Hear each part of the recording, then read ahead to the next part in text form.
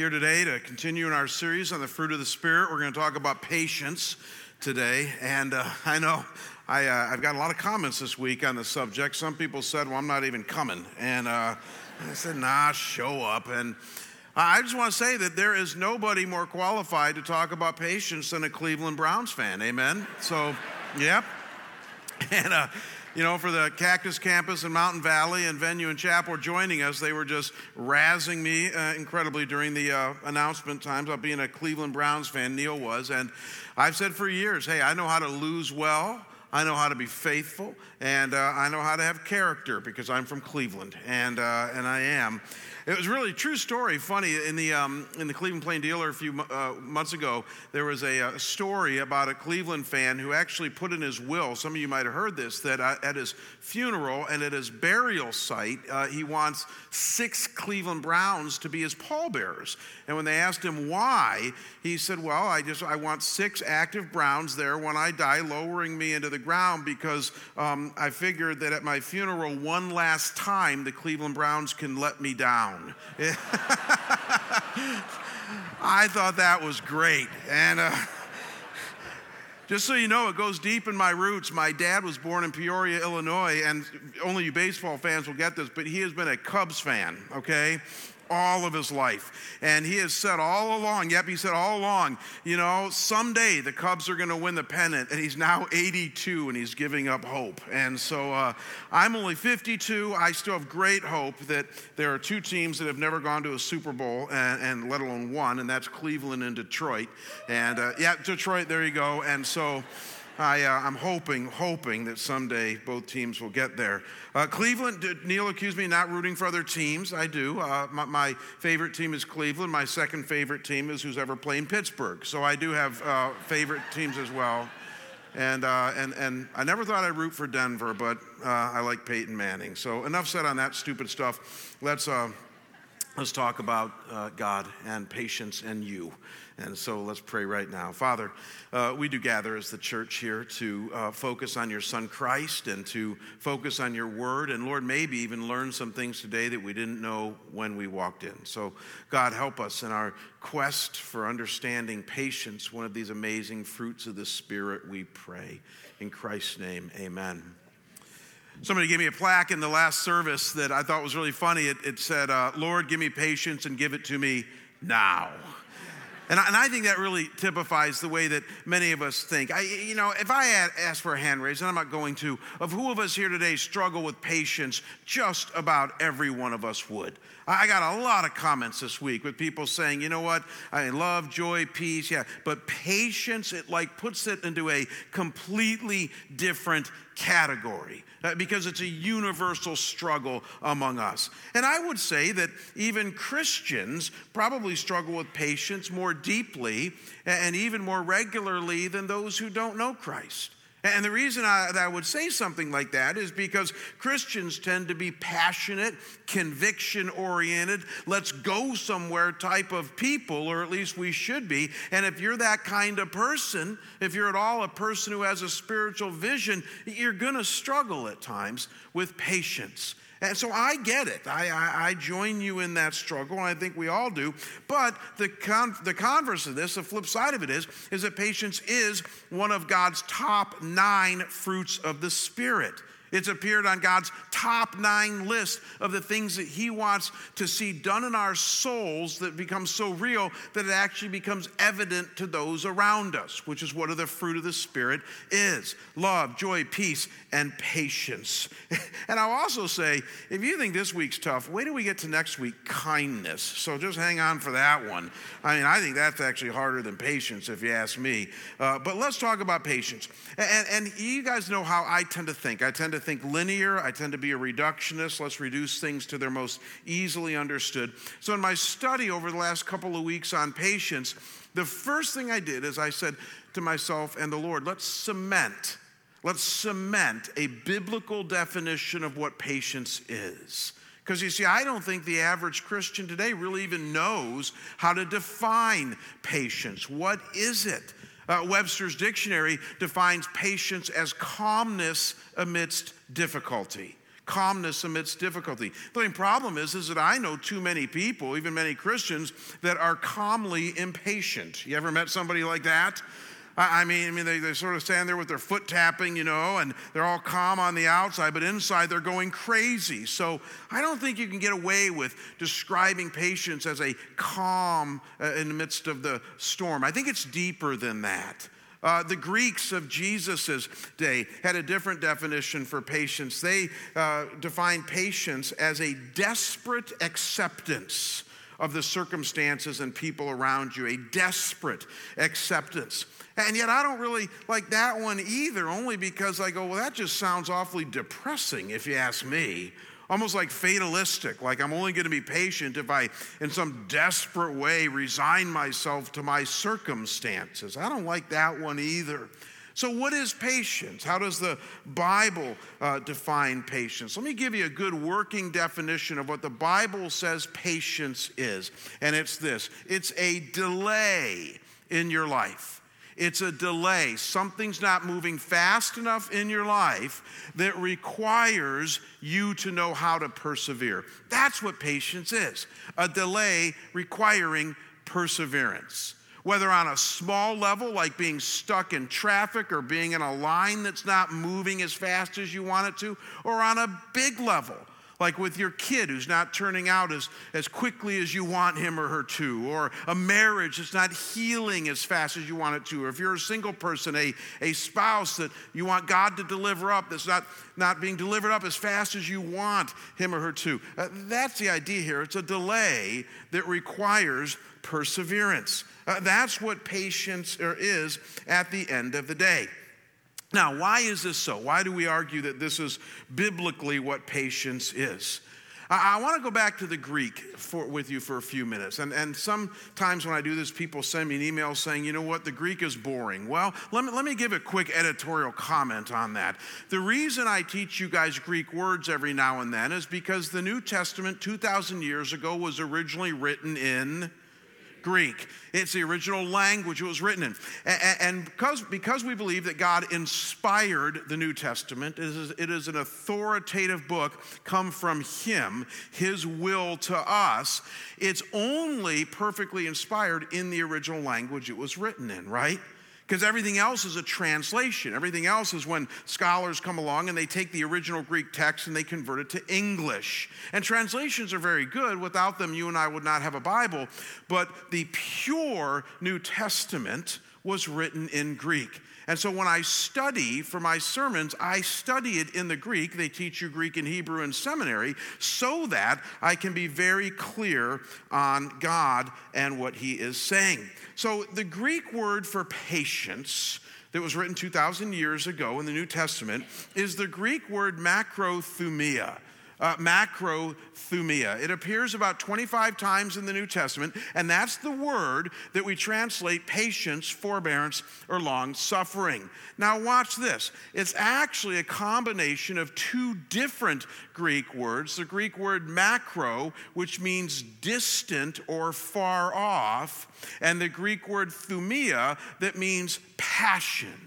Something that you're passionate about, that your desire is about. It was one of Aristotle's driving forces in life when you and I have a passion that's deep in our soul.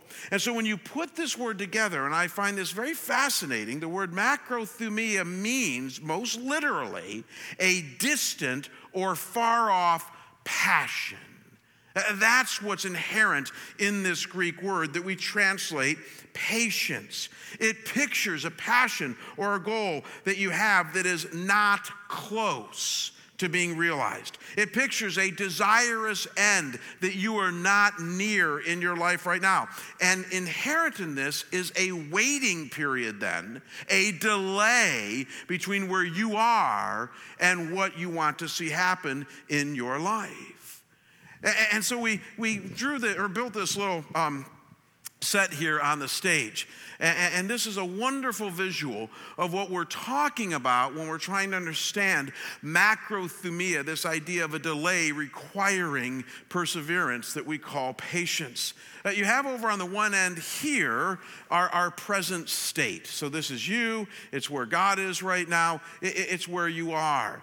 But then way over here on the other side are the goals that you have in life. So you might have a goal to have financial independence, or you might have a goal to have a career that fits your gifts and passions, or you might have a goal to have a godly marriage that's healing and growing and that gives you joy and satisfaction. You might have a goal that your kids turn out pretty good and that they are loving and others-centered and find a good mate or spouse. You might have a goal that I have certain hobbies that I want to enjoy and be good at. And obviously, many people have a goal for health and long life. So life is filled with all these goals, these thumias, right? Isn't that what these are? They're the passions that we have in life. So we'll put this over here. It's the passions that you have in life. The only problem is, now watch this, is that you are way over here. And the key to understanding the idea of patience is that there is a long delay at times in life between where you are and where your goals are. And that's the idea behind this Greek word macrothumia, because it means that there is distance between you and your passions. And it's a distance, as we're going to see in just a minute here, that requires perseverance, or you're never going to have patience. You know what's also fascinating about this word? It appears about 25 times in the New Testament. Watch this. In a couple of the contexts, it's used in light of God to us. So it says in Romans 2 that God is patient with us when it comes to our repentance. That's actually rich, because what God is saying is there's a great distance between where you are and your final repentance of some of the things in your life. And he's willing to be patient with you. He understands that distance. Isn't that a wonderful thing about God? Then this word is used at times between us to God.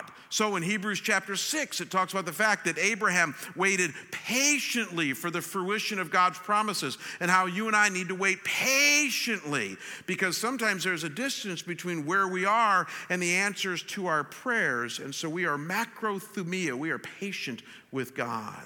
And then obviously, this word is used mostly, however, in context of us to others, right? Because if God's patient with us and we've learned to be patient with him, then we are to be patient with those around us. That's patience, gang. Don't ever forget this. It's a delay that requires perseverance. And once you master that, you will have patience. Now, given this definition that I believe is thoroughly biblical and goes way beyond Webster's or the Greeks of Jesus' day or whatever, obviously the question becomes, well, how do you and I acquire more patience in our daily experience? I mean, if patience is this delay that requires perseverance, how do we add that up into our own souls and lives in such a way that we actually become more patient? And in our time remaining, before we go to the communion table, I want to share with you 4 tried and true biblical to-dos that all have to do with this core definition of patience that will allow you to fan into flame the power of the Holy Spirit living in you. It's really important that you see it this way. In our video earlier, where they were dissing me about being a Browns fan, they were talking, Steve and Rustin were before that, about the whole point of this series. And the whole point of this series is not a to-do list for you. The whole point of this series is to understand how the Holy Spirit can become operative and powerful in your life so that he creates these things in you. He makes you more loving and joyful and patient and kind and good and gentle and self-controlled. Those are the fruits of the Spirit. But there are some things that we can do to cooperate with the Holy Spirit. I want to share with you 4 things that you and I can do to cooperate with the Spirit and be more patient. And here's the first one, and that is that we need to embrace the delay. We need to embrace the delay. In other words, and this is all some of you need to hear today to get started with patience, we need to recognize and honor the delay that exists between where you are right now and the goals that you have. Recognize and honor the delay, actually embrace it by making friends with it. And so that I'm clear here, what I'm asking you to do is that if you're here right now between where you were and where your goals are, you literally grab onto this rope. You embrace the delay, you grab onto it, and you honor it for what it is, and that is a delay that's going to take some time when it comes to the fruition of your goals. In other words, chill out and recognize that life is all about delays at times, and that you need to settle your soul to be okay with that. Otherwise, you're going to drive yourself crazy. Colossians 1 verse 11 is one of these passages that has the word patience in it, macrothumia. And listen to what it says in light of embracing the delay. It says, may you be strengthened with all power, according to his glorious might, for all endurance and patience with joy. Follow the logic being laid out here, gang. God wants us to be strengthened with his power and his might. And he wants us to be strengthened toward the end of having more patience. And as you and I have seen, the definition of patience, macrothumia, is all about delay. So I ask you, could it be that a huge part of his strengthening is to be able for you and I to embrace the delay? Could it be that God wants to empower you and me to embrace the delay in our lives so that we might have the beginning, the birth pangs of patience in our lives? See, I think it is. And all I know is that whenever I've tried this, it tends to work. About 6 weeks ago, I decided that I was going to finally take up this game and learn to play it well. Seriously. And so I've been playing golf for 30 years. I play about 5 times a year. And for any of you who know anything about golf, if you play golf for 30 years, 5 times a year, you still stink at this game. And so I play Youth for Christ and Young Life, rallies and things like that. And, I go and just embarrass myself. I'm not a very good golfer. And it's frustrating because I am athletic. I'm not uncoordinated. I did football and track and wrestling and stuff. And so I should be able to play this game. So about 6 weeks ago, I approached one of the dear members of our church named Duff Lawrence, and Duff's an old golf pro, and he's been after me for years to have him teach me golf, and I said, I'm ready, would you start teaching me golf? And it was actually the start of a wonderful journey. We met at a driving range, and I told Duff that before I even picked up the club, I said, now here's my goal. I said, I just need you to get me to the point of playing bogey golf. For those you don't know golf, don't laugh. For those you don't know, bogey golf is 1 over par. It will be a 90 on a course that everybody else, the professionals, are shooting 72. I said, I just want to get to the point of 1 over par, and that would be a respectable game, and maybe more people would invite me to their hoity-toity clubs. I said, so bogey golf is where I get to go. So Duff said, okay, I think we can get you there. He said, let me see what you got. So he said, here's what I want you to do. I want you to hit about 12 balls, just about a dozen balls, and let me see what you have after 30 years. So I took the club and I hit it about 12 times at this driving range. And Duff is so wonderful. He's so kind. He's so patient. And he walked over to me and he put the club down and he put his hand on my shoulder and he said, in all seriousness, he said, I just need to let you know that this is going to take some time. and you don't want to get impatient in the process. And he went on to explain that after 30 years of cementing this awful swing that I have, he said, we're going to have to break it all down and we're going to have to build it all back up. And what was he saying there? I mean, for our analogies this morning, he was saying that there's going to be a delay in me getting to a bogey golf game, right? There's going to be some distance between where I am now and where I get to go. And he was also saying you need to persevere and be patient through that distance. In fact, he said to me, I don't want you playing any rounds of golf until I tell you that you can. And I said, well, that's a bummer. I said, because in 6 weeks, it was just this last Friday, I said, I got 3 friends coming in from my last church, and I'm going to be playing 18 holes of golf. He said, okay. He said, but I can just tell you by that point, we're going to have broken down your swing. We've not built it back up yet. And if you thought you were bad before, look out. He said, so just be patient with yourself. It's fascinating. With this idea in mind, this idea of present state and goals and macrothumia, distance and honoring, I did go out Friday, and it was actually an amazing experience. On the front nine at this club, I shot a 46. So for you golfers, I was one stroke off my bogey golf game, and I was so happy with myself. But again, I'm a good Cleveland Browns fan, so I know what it means to fall apart. And so, on the second nine, true story, I said, okay, don't fall apart, don't fall apart. I was like Dorothy trying to get away from Oz. I think I can. Don't fall apart.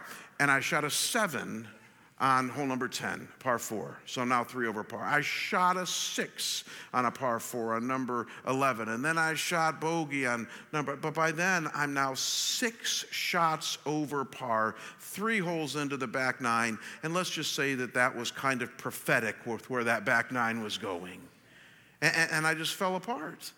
But during that whole time, honestly, it's just golf at the end of the day anyways, but honestly, the whole time I'm going, it's okay. Why was it okay? Because of the delay. And because somewhere along the line, I needed to embrace the delay.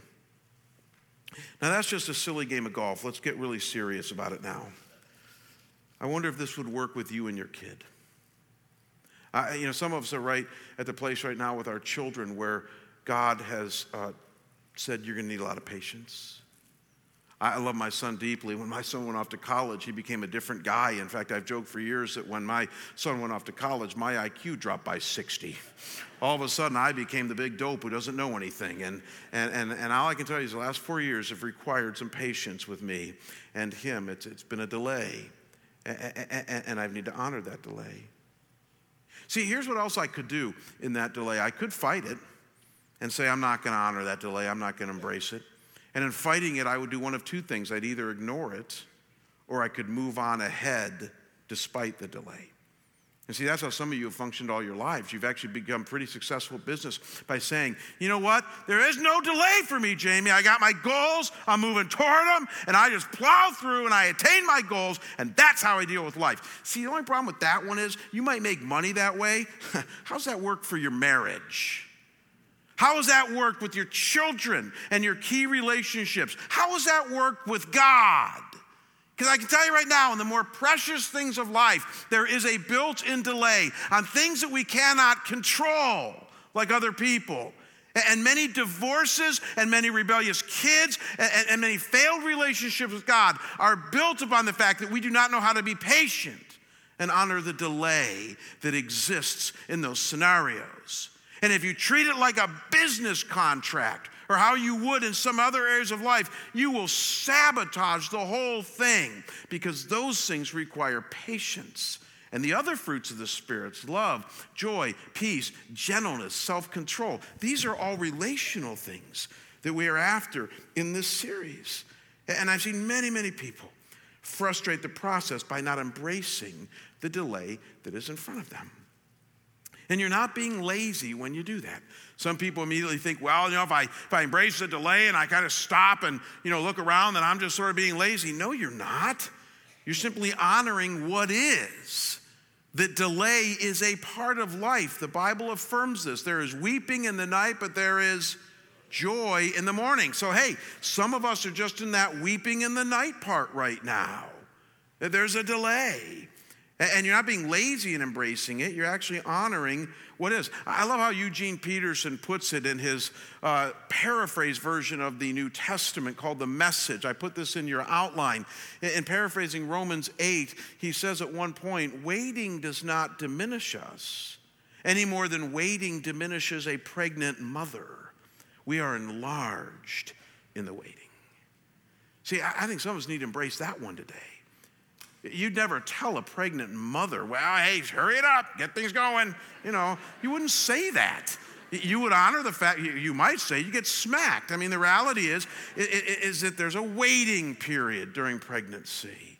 And life patterns itself after that. But what happens during it? You're enlarged in the waiting. See, that's what Eugene Peterson is getting at. You're enlarged, you're made better, you're bigger, you're going to give birth to something, you're going to get to your goals. But you first need to embrace the delay. Now, once we have done that, and only once we have done that, We're now ready to move on to the second step in developing patience, and that is that while you are embracing the delay, just remember to simultaneously keep your focus on the goal. Keep your focus on the goal.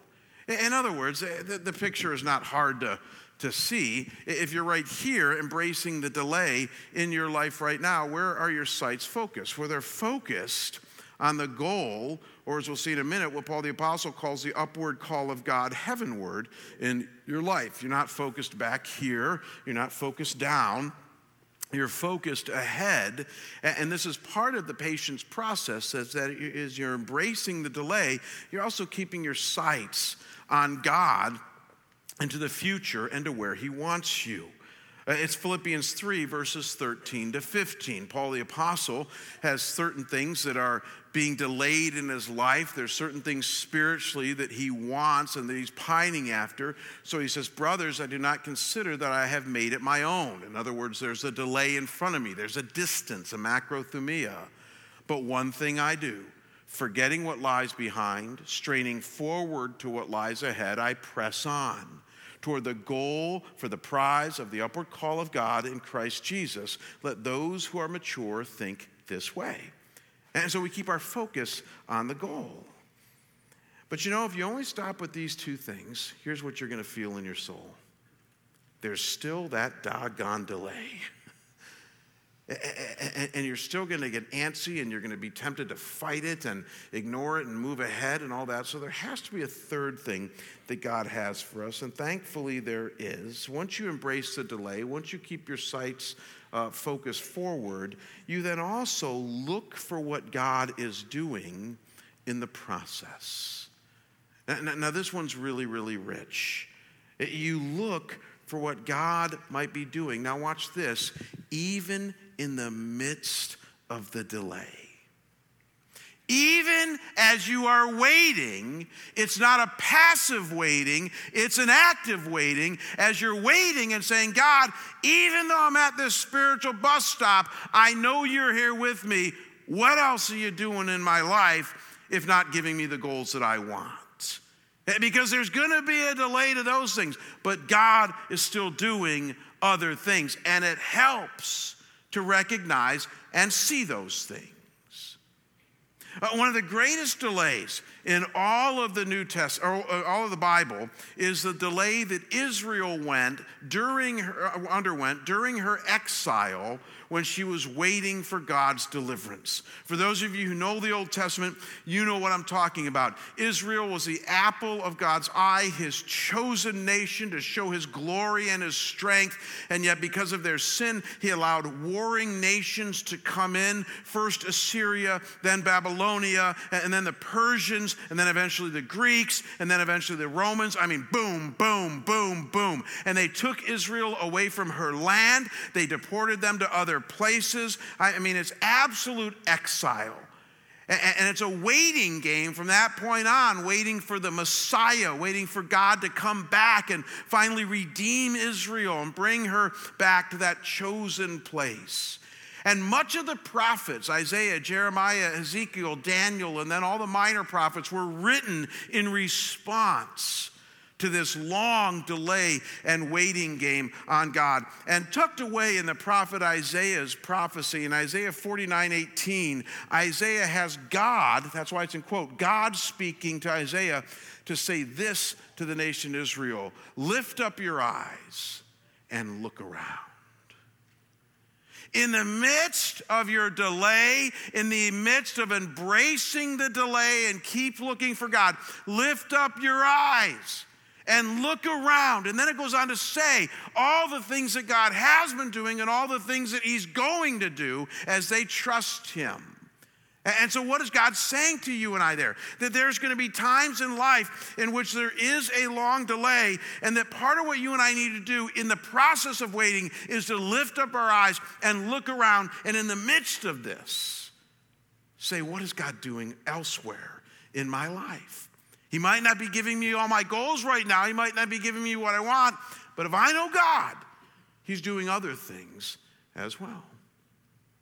As Michael Card sang about so well so many years ago in one of his songs, he says, there is a joy in the journey.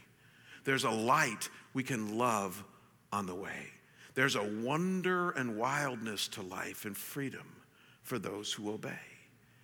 See, for some of us, we forget that there's a joy in the journey. We forget that there's a light that we can love even while we're on our way. We forget that there's a wonder and wildness to God, and that even though he might be giving us, not be giving us what we want, he's still giving us something that we need in our very life.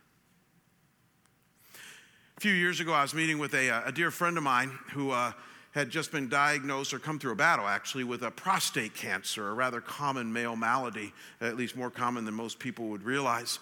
And his particular form of prostate cancer at that time was very, very strong. It was one of the strongest types you can get that would surely metastasize if they had not caught it quickly. And we didn't know initially if they caught it quickly or not, so they did a bunch of tests, a full body scan, and found out that thankfully this very, very aggressive prostate cancer had not gotten out of his prostate yet.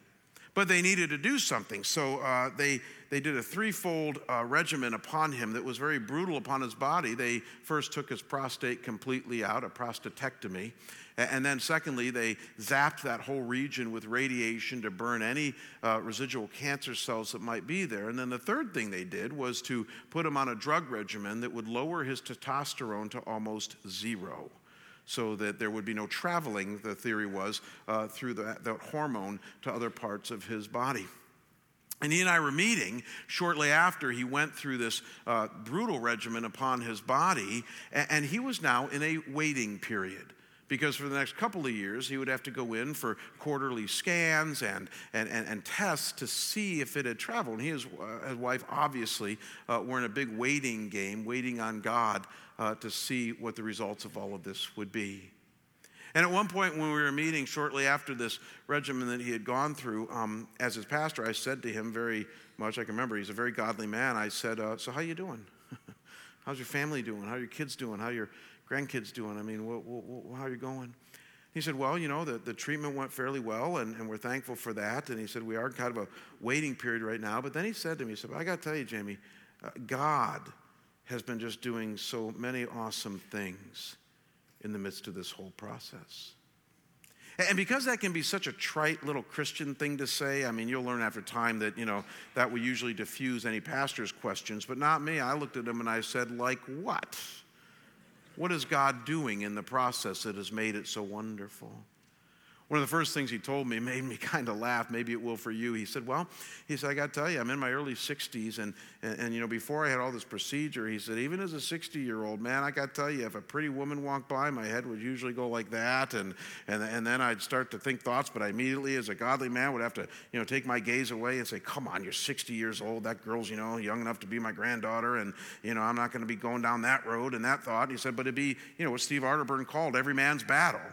He said, well, I got to tell you, after what I've been through, there's nothing now when a pretty girl walks by. He says, really? That desire is just gone. And you know what some men would have thought was just a terrible thing? He said to me in all seriousness, he said, I am glad that God has included that as part of the gift in this. He said, I just no longer have to worry about that. And he goes, I'm thankful to the Lord for that. I said, tell me there's more. He said, yeah, there's more. He said, you know, at work, everybody's seen me go through these procedures, and this fellow actually is in the medical field, and he said, so we're all up on the technology and all of this, and he said, you know, at work, this has given me wonderful opportunity to give witness to my faith in Christ amidst a very scientific community, and I've had opportunity to share with plenty of people. He said, this has pulled me closer to my wife and my kid and my grandchildren, and he said, it's pulled me closer in my small group. And then he said, and most of all, he said, you know, for years I've heard that passage in Philippians 1 where Paul says, for me to live as Christ and to die is gain. And he said, now I know what that means. And he said, and I'm not afraid to die. He said, I don't want to. He said, because I'd like to still be here, but I'm not afraid to. He says, I know closer what that means. And he said, and if God were to take me, I do long to be with my Savior in heaven. You see, what was my friend doing? He was looking around in the midst of a rather long delay. He was looking around and saying, what else might God be doing? You see, some of us just don't do that very well. We're so focused on our problems and the issues, or even we're focused on the long delay ahead of us. You need to embrace the delay. But at the end of the day, we need to focus on the God who loves us. And here's what I do know about God. He's always up to something in your life. He is. It's just that many times we miss it.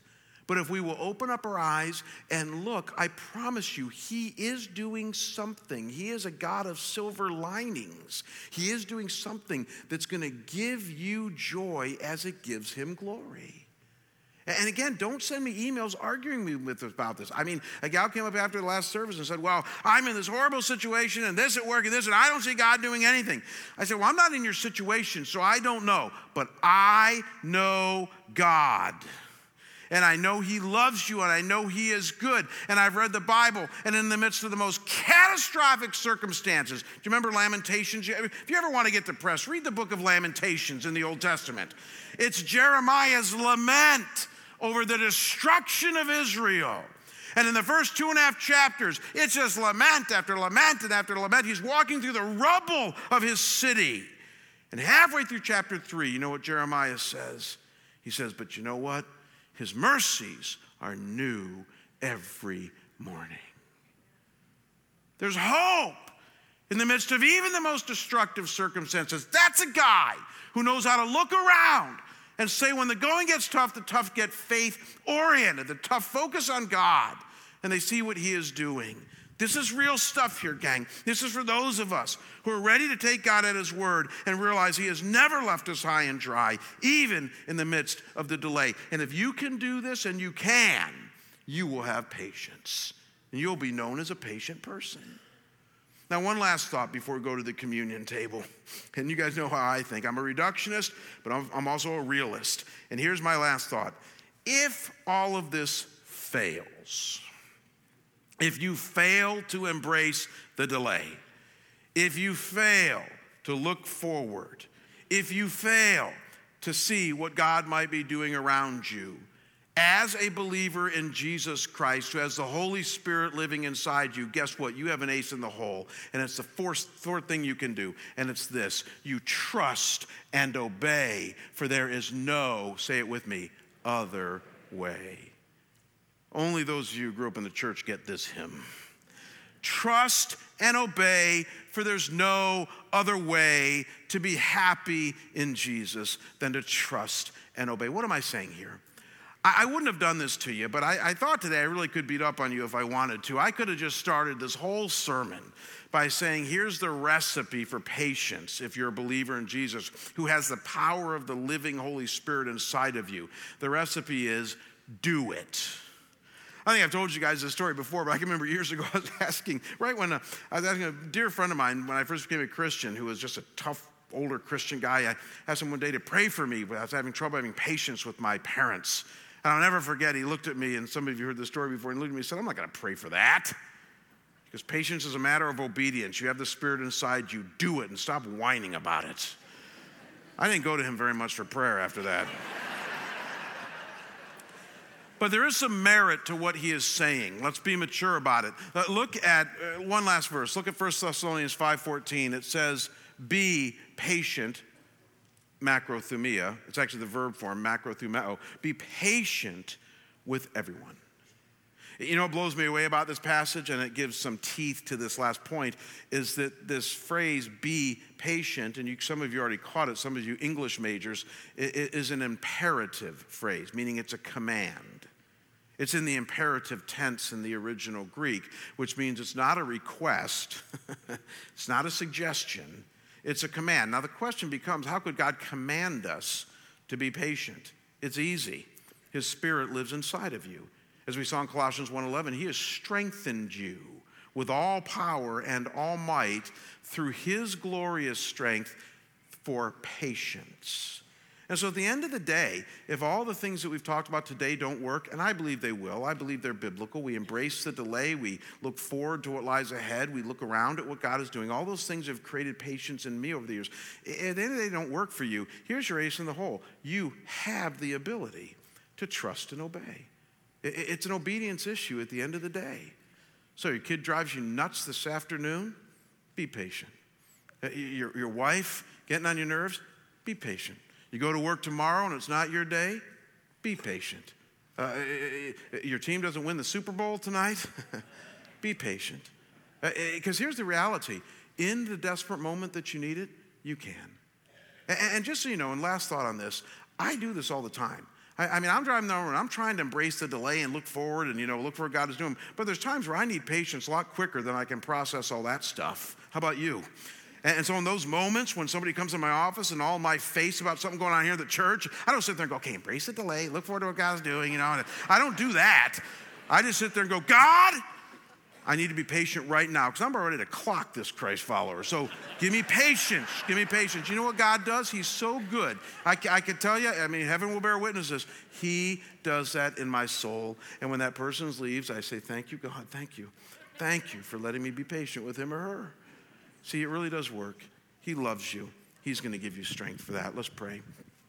Father, thank you for your grace in our lives. Thank you that your grace is the kind of grace that teaches us things about how we can live life as we follow you, even develop these fruits of the Spirit in our souls. But it's also the grace, God, that as we just ended on, can give us immediate power and strength in our desperate time of need to be patient. God, there's not one of us here today or at Cactus or at Mountain Valley or at the venue or at Chapel that does not need patience.